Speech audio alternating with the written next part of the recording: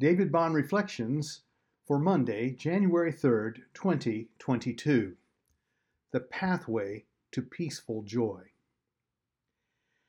And when the time came for their purification, according to the law of Moses, they brought Jesus up to Jerusalem to present him to the Lord. As it is written in the law of the Lord, every male who first opens the womb shall be called holy to the Lord, and to offer a sacrifice according to what is said in the law of the Lord, a pair of turtle doves or 2 young pigeons. Now there was a man in Jerusalem whose name was Simeon, and this man was righteous and devout, waiting for the consolation of Israel, and the Holy Spirit was upon him. And it had been revealed to him by the Holy Spirit that he would not see death before he had seen the Lord's Christ. And he came in the Spirit into the temple. And when the parents brought in the child Jesus to do for him according to the custom of the law, he took him up in his arms and blessed God and said, Lord, now you are letting your servant depart in peace according to your word. For my eyes have seen your salvation, that you have prepared in the presence of all peoples, a light for revelation to the Gentiles, and for the glory of your people Israel. And his father and his mother marveled at what was said about him. And Simeon blessed them, and said to Mary his mother, Behold, this child is appointed for the fall and rising of many in Israel, and for a sign that is opposed. And a sword will pierce through your own soul also, so that thoughts from many hearts may be revealed. Luke 2:22-35. My dad died after a 7-month battle with lung cancer. It was a difficult time for us all, and I vividly remember the day of his death. We were able to gather at his home, and the whole family gathered around his bed as he took his last breath. I prayed Simeon's prayer, Lord, now let your servant depart in peace. And at the end, I felt that the dying had ended. He had been dying for 7 months. Now that was ended.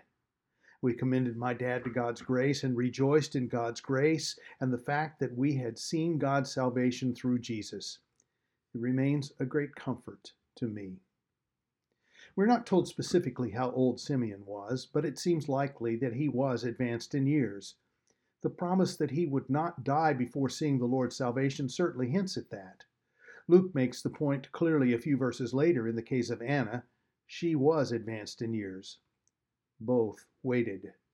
Both were rewarded in their waiting. The timing of God is inscrutable to me.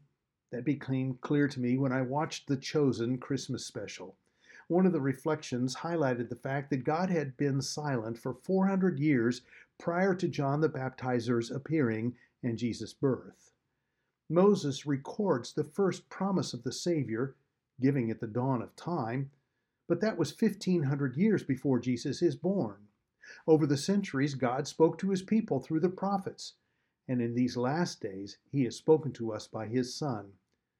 That comes from Hebrews chapter 1.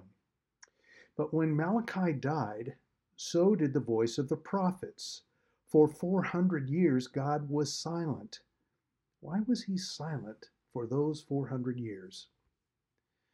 I have trouble waiting for next summer's family vacation. Sometimes I have trouble waiting for dinner.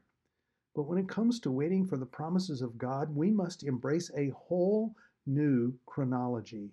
We must also engage a different means of recognizing God's promises. For God's salvation looks just like a just circumcised baby. Something profound is happening here. Not only is God making good on his promise of a Savior, he is also opening people's eyes to just who this baby is and what his birth portends.